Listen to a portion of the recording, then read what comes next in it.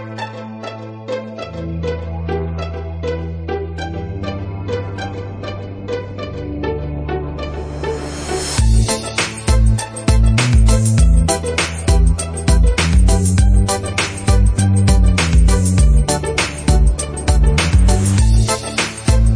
there, Knicks fans. How you doing?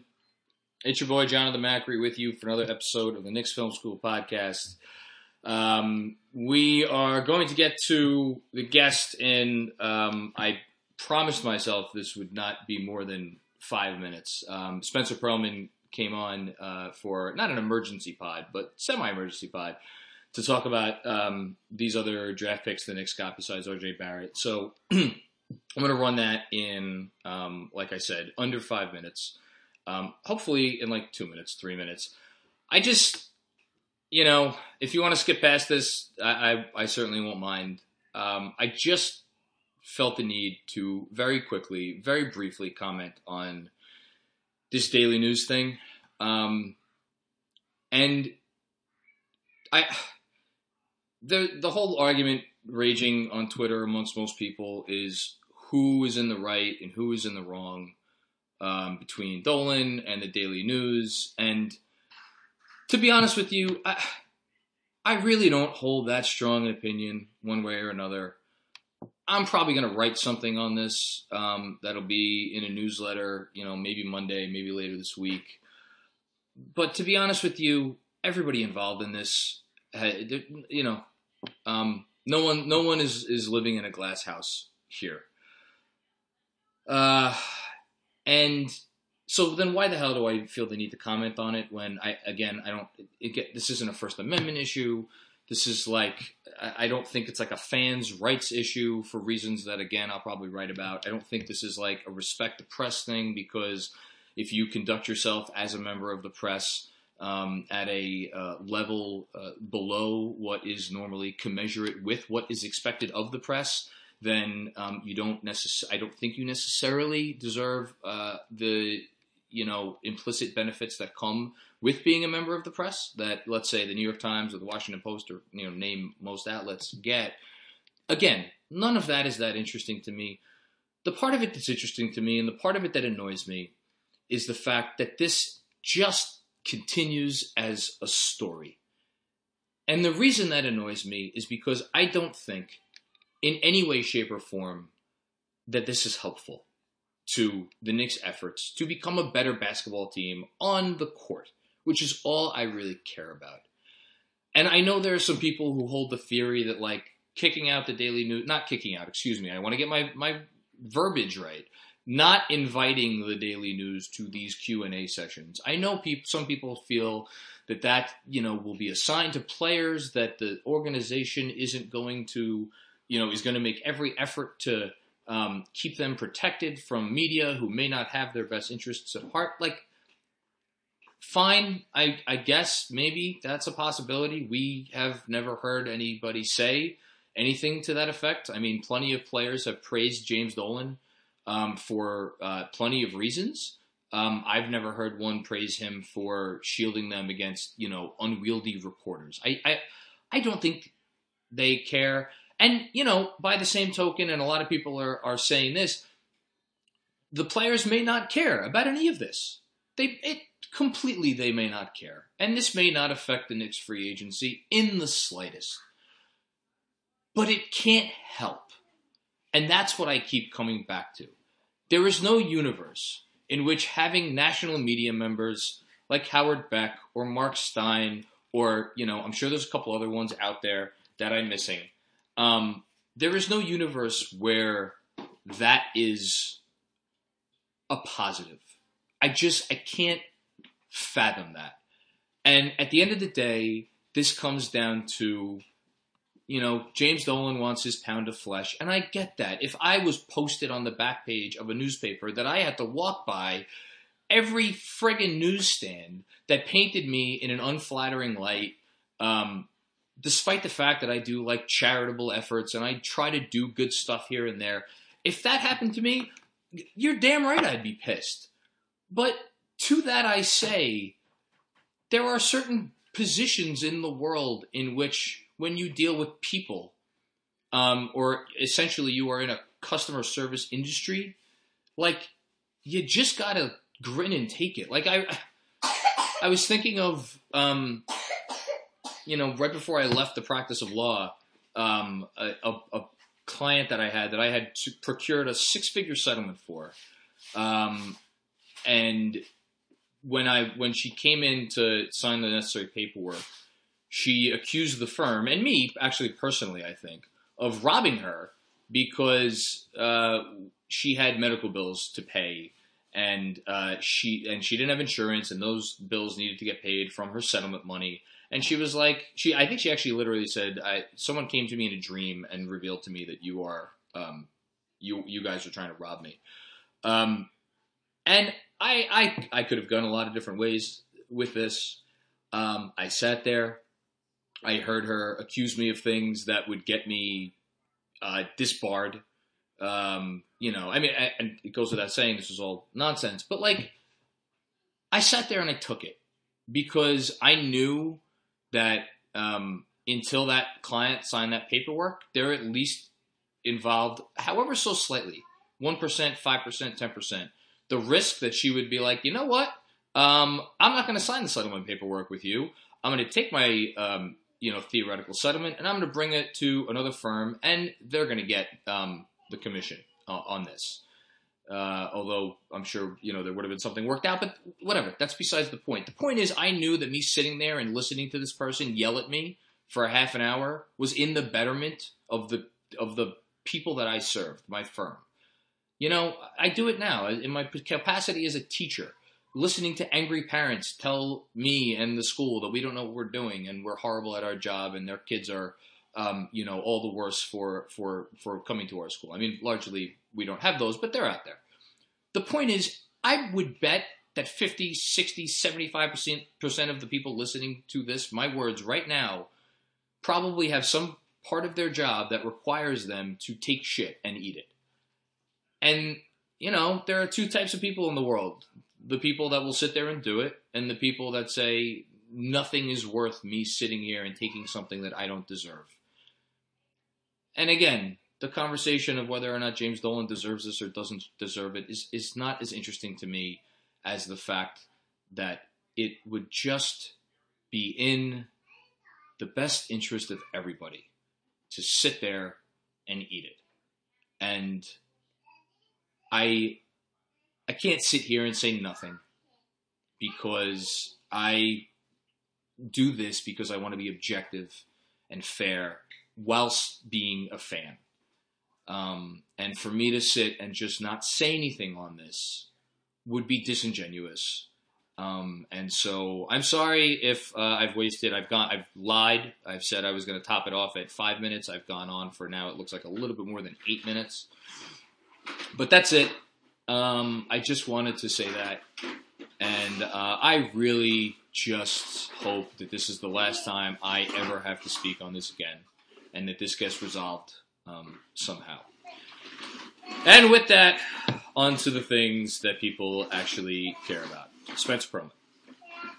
Spencer Pearlman on with us for the second time in 3 days, probably a little less than 48 hours because you were on in the afternoon on Thursday, and it's Saturday morning.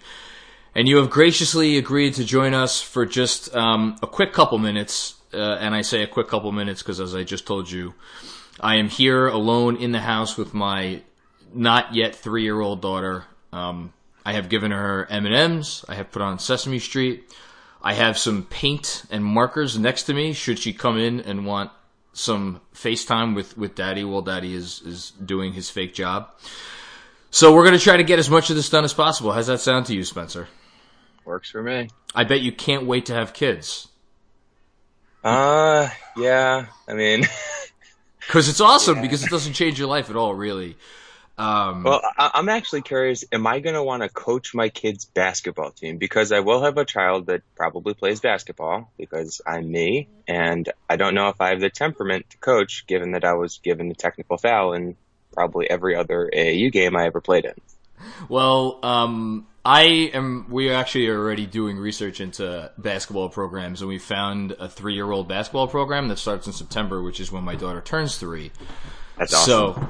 So we're hopeful, but it runs the same time as gymnastics and dance, which of course my wife wants to, she's in gymnastics right now and she wants to get her into dance. So it's like, 3 years old, this shit is already starting, which is just wonderful. Right. And now my daughter has joined my side with a mouthful of M&Ms. So let's see, you know what? We're going to give this our best shot.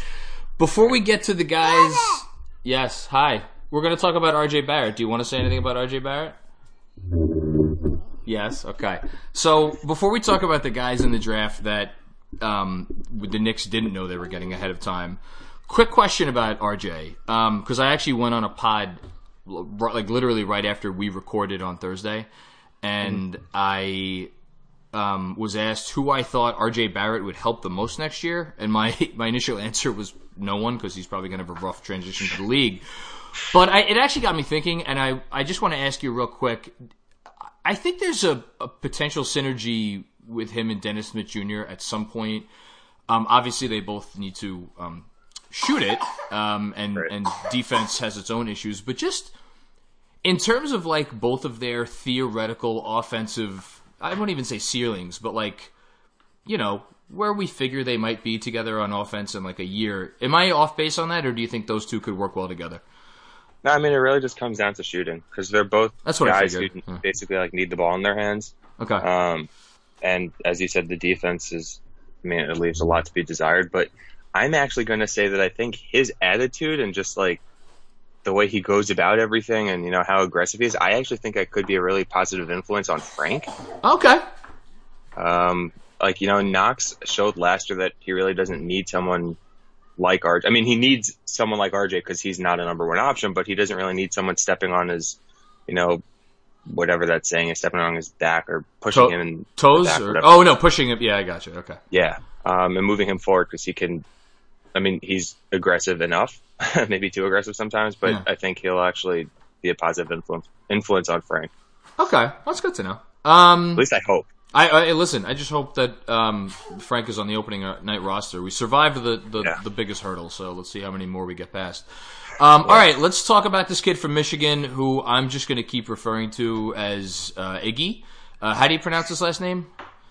Brazdeikis. So that to me doesn't sound Canadian. I'm assuming his parents' lineage goes back to some other country. Not that this is important, but yeah, I mean Eastern Europe, maybe. I don't know. One would have to guess. So you really, really like this kid. You were talking about it in the Slack since they made the pick and have tweeted a little bit about it. Just give your whatever 60-second snapshot of the player that the Knicks got by trading up from 55 to 47, and thank you, James Dolan. You're far from perfect, but you spend the cold hard cash when you need to, and that's all to move up 8 spots. I'm just a really big fan of his game. I was really surprised he fell out of the first round. Really? I mean, he has his limitations. He's not an unbelievable defender. He's not an unbelievable athlete by like any stretch of anyone's imagination, but he's a good athlete. I think he's a solid athlete. I think he's actually a better defender than people actually realize. I mean, he'll definitely be exposed by the quicker players, but seeing as I think he'll end up playing more small ball power forward than anything else, if he's back down, he will push back. Like, he's listed at 215 pounds, I think. He plays closer to 240. Like, he is physical, and as he said in the interview with Ian Begley, like, he competes and he goes all out. And then, even in isolation, I think he can hold up a little bit against some of, like, the lesser talented wings. But then offensively, super smart off-ball cutter. Like, he sets his man up. I'm sorry to cut you off. I saw one highlight tape where it seemed like every other friggin' play was him cutting to the basket and just getting a great shot. Yeah, I mean, some of the stuff is designed. Like, they'll have a play where they bring him up. He passes the ball to, what's the center's name? I like him. They passed the ball to the Michigan center, who'd pass it to Poole. And then there would be like a back screen, or that he'd have the option of either running to the top or going back door, and he'd almost always go back door. Okay. I think that's what the play was. I mean, it was basically, it was like a circle thing up top with him going back. Half circle. But he's a great cutter. He's a good outside shooter. 88th percentile on catch and shoots, and he can shoot a little bit off movement. Like I've seen people say he's Steve Novak. He's not. He has nothing in common with Steve Novak, like stylistically. So who needed to be pretty stationary and get set before he loaded up and fired away. Yeah, I used to say he was the most one-dimensional player you could have because he is an unbelievable stationary shooter. It was a great dimension. Yeah, totally. Okay, that's super encouraging because everything to me you just described, like I'm, of course, the ever optimistic Knicks fan, picturing like, hey, if everything breaks right, this is Joe Ingles. Is that? I mean, obviously that's like his 90th percentile outcome, but is that like in the cards? I don't think he has the passing ability that that Ingles has. Good point. Yeah, and Ingles actually is. You could argue that he's almost like a secondary ball handler in a lot of their lineups. Yeah. Plus, Utah's offense is fun to watch with the swinging and the pick and rolls and all that stuff. Totally. But I'd actually say something between like, a modern not a modern TJ Warren, because TJ Warren is modern, but a better shooting TJ Warren who's a better defender. Okay. And less ISO, but that kind of player, just kind of like a scorer. And then maybe like with his physicality, something like Linus Kleza.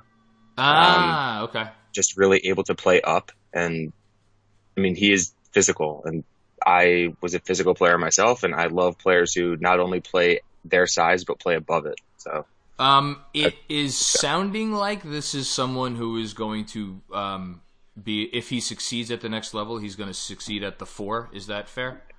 Yeah, I think he's a small ball 4. I mean, yeah, small ball 4. Maybe some, like, a few minutes here and there as a 3, depending on who's surrounding him, like preferably athletes.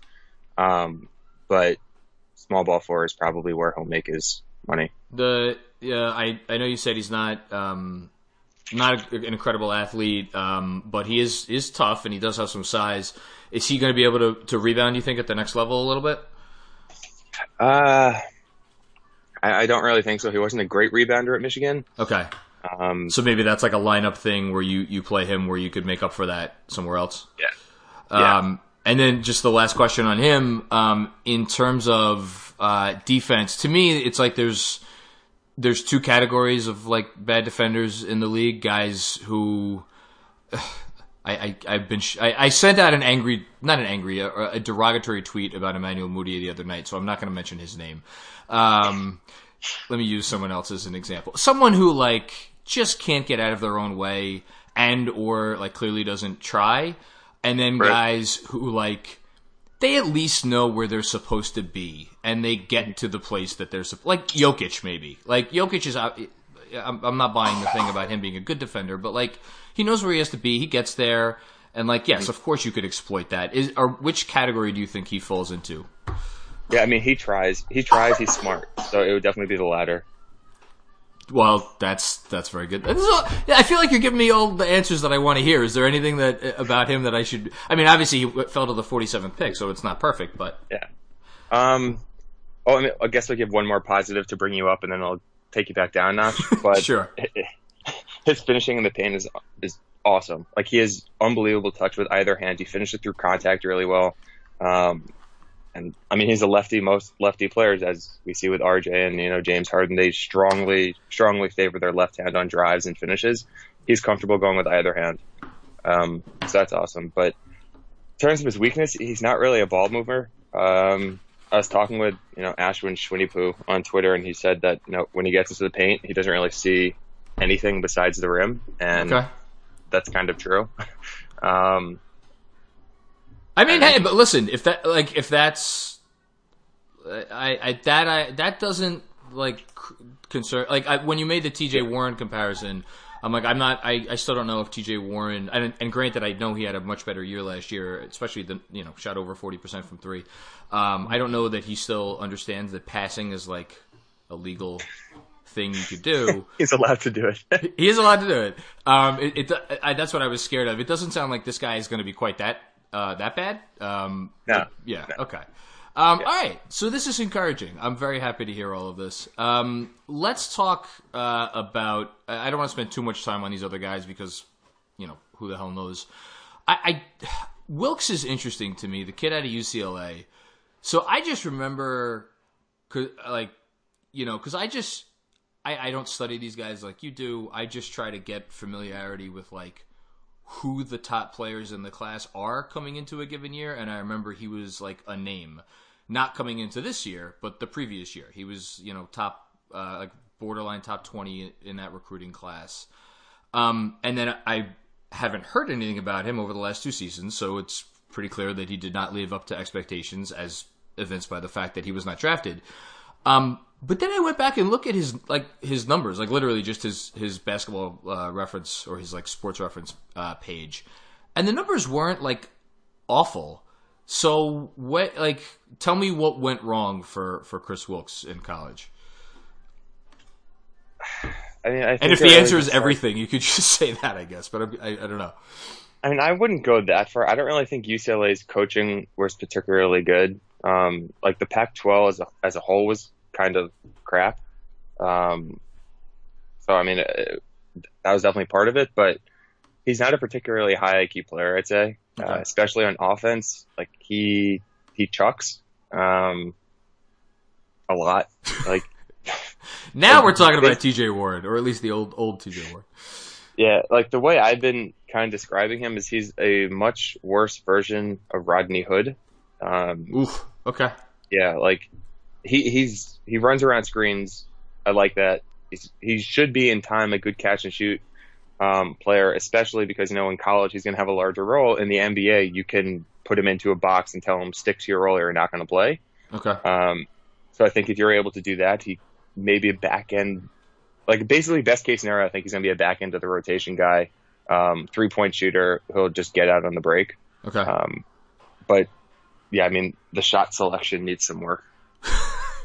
The inflection in your voice as you said that tells me quite literally everything I need to know about Chris Wilkes. I actually tweeted about him earlier in the season saying how his game hasn't changed at all from last year. And his trainer commented on my tweet, and he was not particularly happy. Can I ask what the trainer said? It's like, you don't understand the coaching, all this stuff. He put in his work. It's not true. He wasn't happy. Oh. Okay. I mean, okay. Well, listen, there's a I don't know what the word is. There's a canvas there, or there's some paint on the canvas, whatever. I'm looking for an analogy that's clearly not coming to me, which is fine. It happens. There's something to work with. There you go. Thank you. That's the most straightforward and probably best way of saying it. Is out of curiosity, because my mind always inevitably gravitates to defense. Like, did he show the ability to defend at all in college? Was that not as big of an issue? No. I love this. This is fantastic. Thank you. Yeah, he wasn't a good defender. I don't really think. I mean, athletically, he has the ability to. Part of it's definitely effort. The other part's just him not really, I guess, understanding how to defend. Okay. But I mean, athletically, if you can get him to buy in, there's no reason why he can't be a solid defender. Okay. Hey, listen, for someone not ways, although I guess they did use one of their, or they're not one of their two ways, because as of now, Kadeem Allen has the other one. They use their two way on him, and these two ways I think are, they're valuable. They're valuable assets. But, hey, listen, worse ways you could go, I suppose. Definitely fits the Perry mold, it would seem, of betting on talent. All right, real quick before I let you go, and I can't believe my daughter she's in her playroom right now, which I can't actually see, but I hear her little cough every now and then, so I feel like that's a good sign.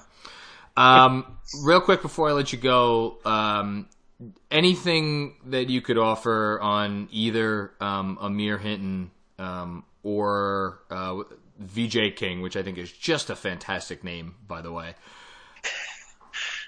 So on VJ King, this is just what I was told by someone who had spoken to scouts, so it's secondhand. Okay. Basically, whenever his name was brought up, around NBA circles, there really wasn't that good of a reaction. Like, people just didn't really think he had an NBA future. So, I mean, there's that. I really didn't watch too much of him in college, so I just might be wrong, and the person who said that might be wrong. But it wasn't. It was what, an Exhibit 10? Yes, I believe that. I believe VJ is an Exhibit 10.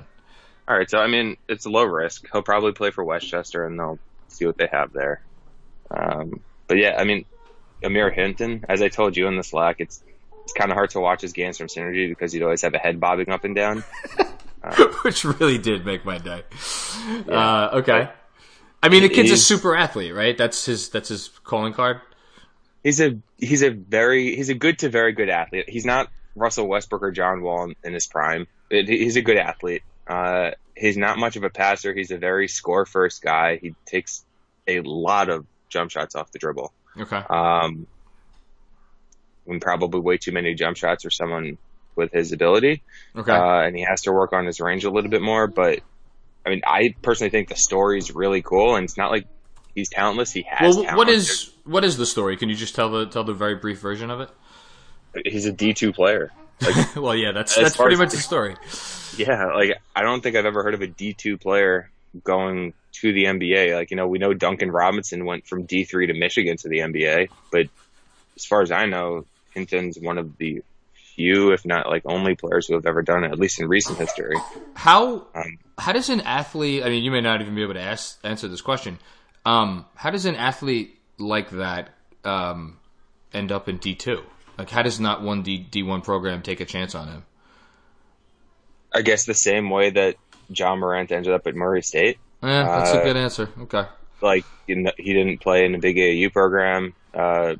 Scouts didn't go to his games, and they just kind of stumbled upon him at a D2 school. I mean, it could have been academic. I have no idea. So, for all I know, he could be a very smart person, but I know that's definitely a reason why some guys can't go D1. I literally just finished only, I guess, 27 years after it was released. The Last Shot, the Darcy Frey book about the Lincoln basketball. Yeah, great book, by the way. But yeah, no, that you just reminded me of the fact that, like, there really are tons of players out there who just they can't, they don't have the grades to get there. So who knows? Maybe that's it. Yeah, I mean, he's interesting. He's a score first guy. He definitely has like tools in his bag. He has to expand his range a little bit more. And he's got a quick first step, which I like. But I don't know that much about him because I probably saw maybe 3 games of his. Hey, listen, I feel fairly confident that is 3 more games than 95% of the people listening to this podcast saw of him, including the host. So yeah. All right, we'll see him in 2 weeks at Summer League. Yeah, I was literally about to say, if nothing else, this gives me and you something else to look forward to. Which, by the way, remind me when are you touching down in Vegas? I'll be there from the 6th to the 11th at midnight. Oh, you're gonna miss Zion versus RJ. Yep. If I had known that, I would have probably gone there on the 5th. But it was like $180 extra for that first night, and then the other nights it's like $30. Just ridiculous. No, I hear you. Well, you'll be able to watch it on I guess ESPN. I have a funny that is going to I think that'll get some eyes on the old television set here in New York. Oh yeah. Yeah, just possibly. All right, I said I was going to get you in and out here in 20 minutes. I think we're right at about that. I'll ask you again, even though I just asked you this 2 days ago. Anything you want to plug before I let you go? Same scouting reports still up on the Stepien. And I mean, yesterday I put out a video on Iggy's offensive game in 2 minutes and 15 seconds or whatever the limit is on it's about on Twitter. That, yeah. But yeah, I mean, it gives a pretty good overview on what he can do. But yeah, that's it. Awesome, man. I really appreciate you coming on short notice. Just, there were a lot of people asking about these kids because we really don't know much about them. And now I think at least we have some kind of an answer. So I'm going to get back to not neglecting my daughter. Scarlett Ray, what are you doing? She was here. She was painting, and then she literally just walked into the other room. So I'm expecting some listener to send me my Parent of the Year award for either in irony or otherwise. But this was fun, and I'm sure we'll talk again. Maybe the next podcast, maybe we do a live podcast from Summer League. That would be fun. Yeah, that'd be cool. Yeah, we'll see if we can rope Zach Lowe in, maybe as the third guest or the second guest. I think we can do it. Yeah, he could. He's definitely up for it. All right, man. I'll talk to you soon. Enjoy the rest of your weekend. Take care. You too. Later.